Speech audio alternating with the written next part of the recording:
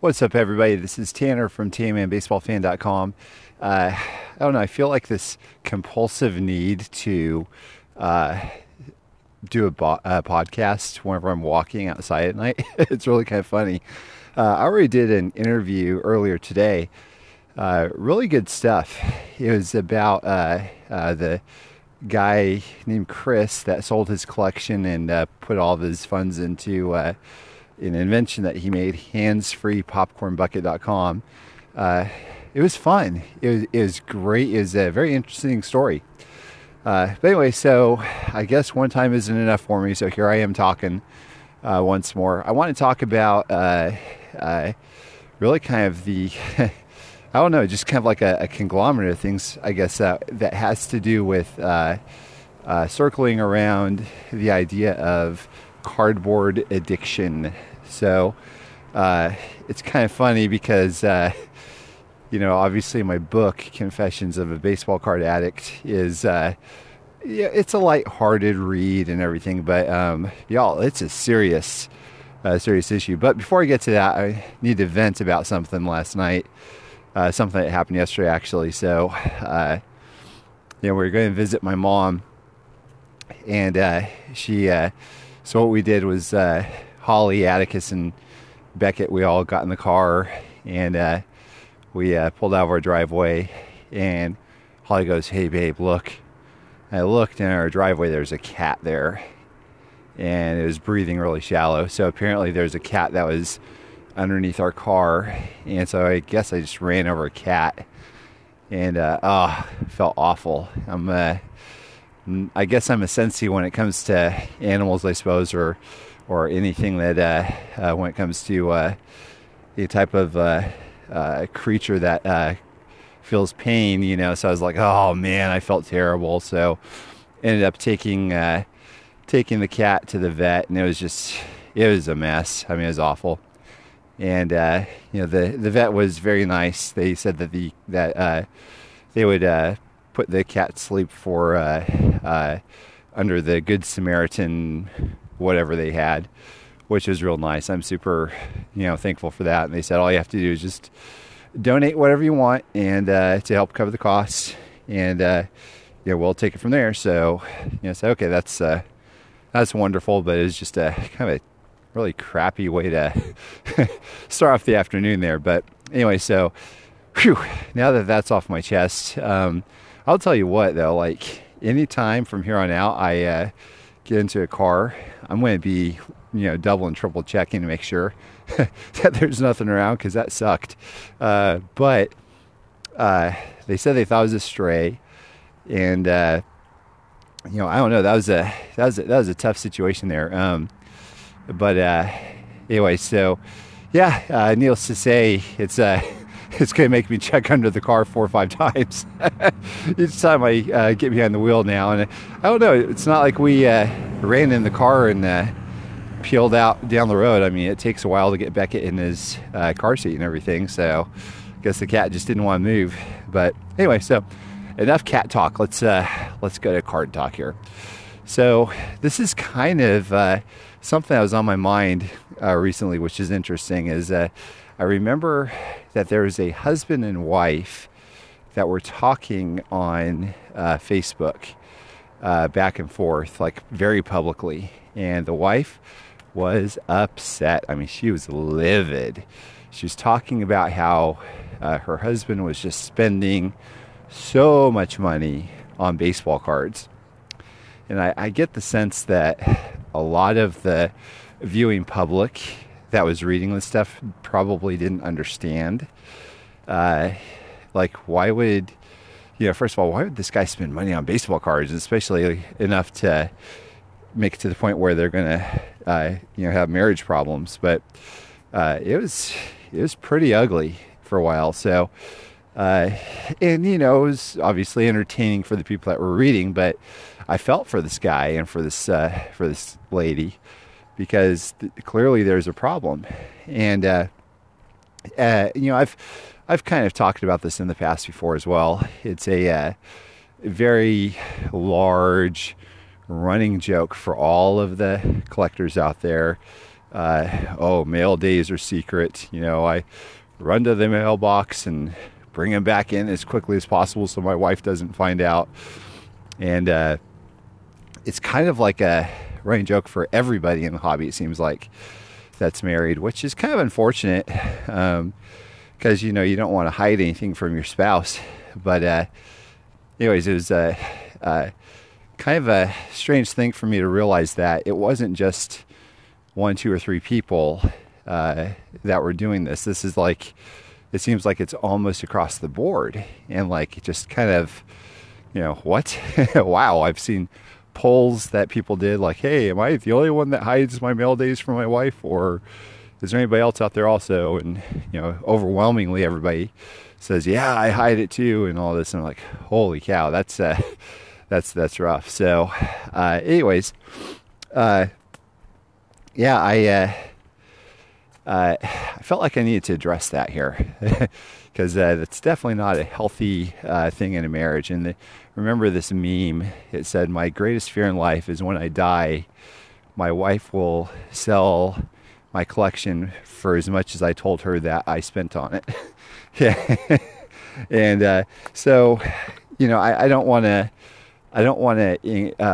join in on this in this culture of this bad habit, really, because I don't think it does anybody any good. So, I have a couple suggestions. First of all, just to put bluntly, stop it.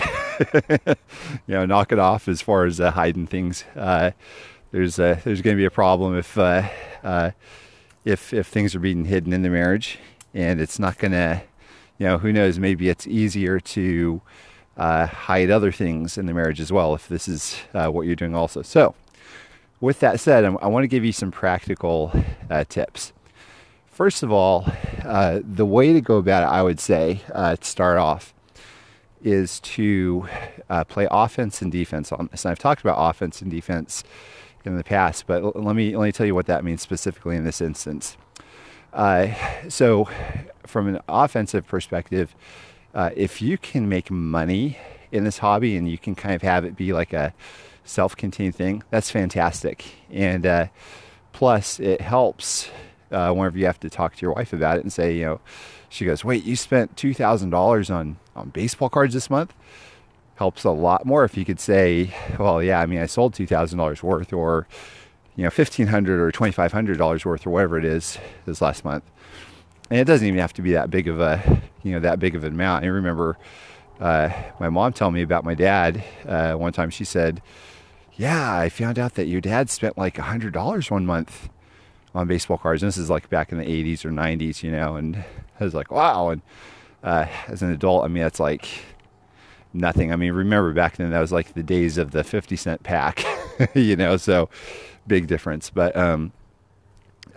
anyways, nowadays, so even if it's like, if it's going to be something in your budget that's not in your budget to do $50 or $100, it would be very helpful to be able to say, well, to your wife, well, hey, look, yeah, I spent $50 or $100, but I also sold $50 or $100 and worth of cards. So that's going to help out tremendously. So on offense, I've talked about this at length in my book as well as on my podcast several episodes ago on how to sell cards. And a lot of it is just really time. You have like a different set of glasses that you put on your face to look on eBay whenever you're buying to resell. And it takes a lot of time. It takes whole different mindset. It's not a mindset of, ooh, I see card, I click buy now. It's not that at all.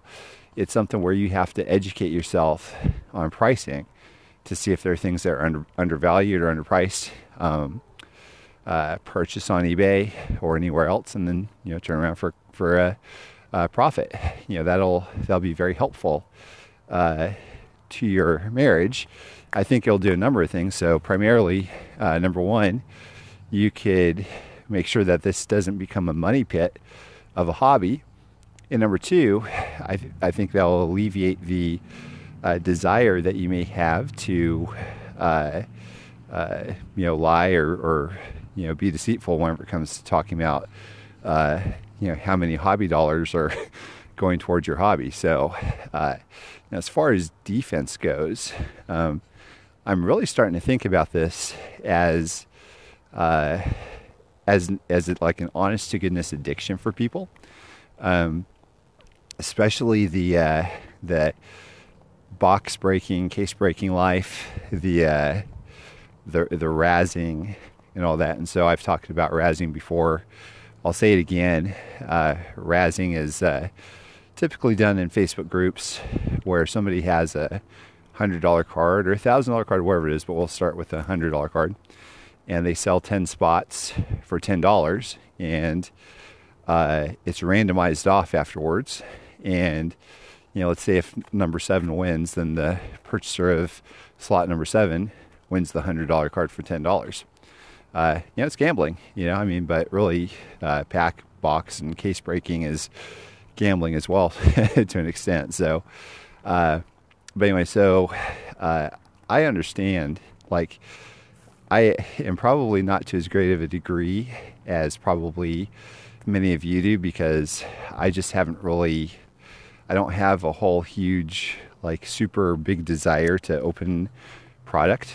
I would much rather go for singles because I don't like the uncertainty of anything. I remember opening a few boxes in the past and going, man, like spending $75 to $150, $200 on a box and getting nothing, and it just feels awful.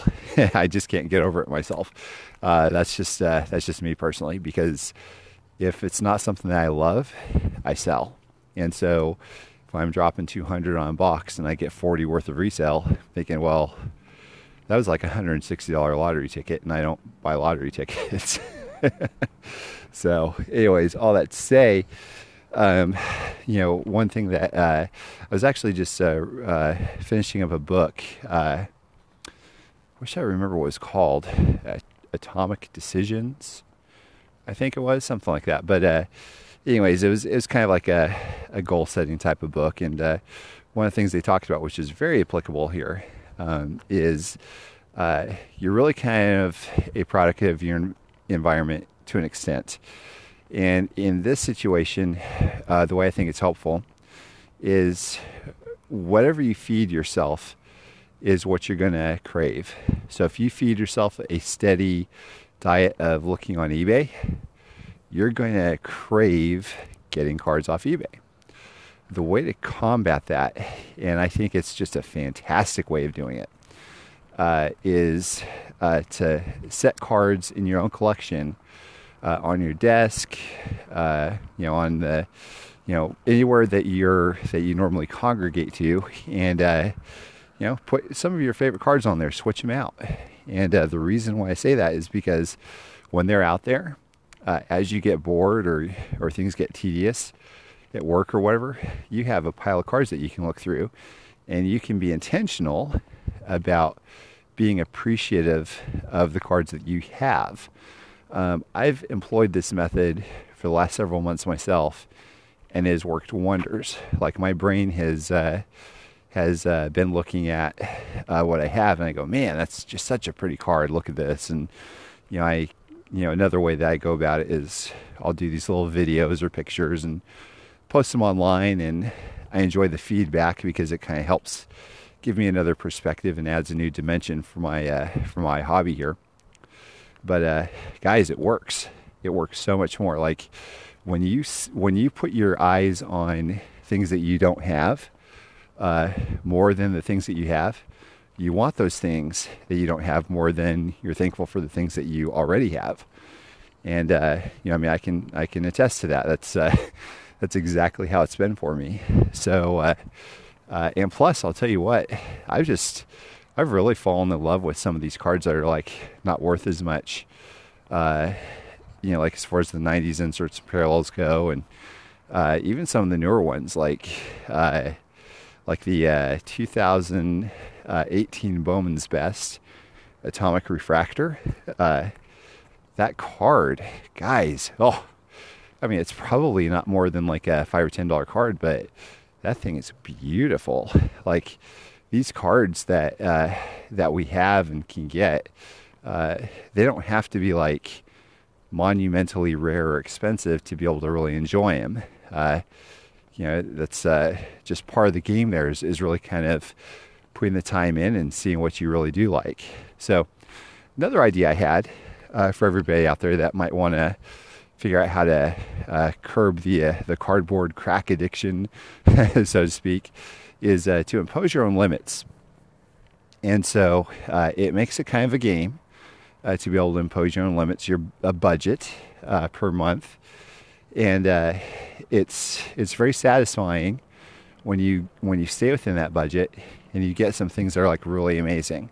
And also it keeps you more accountable for where your dollars are going.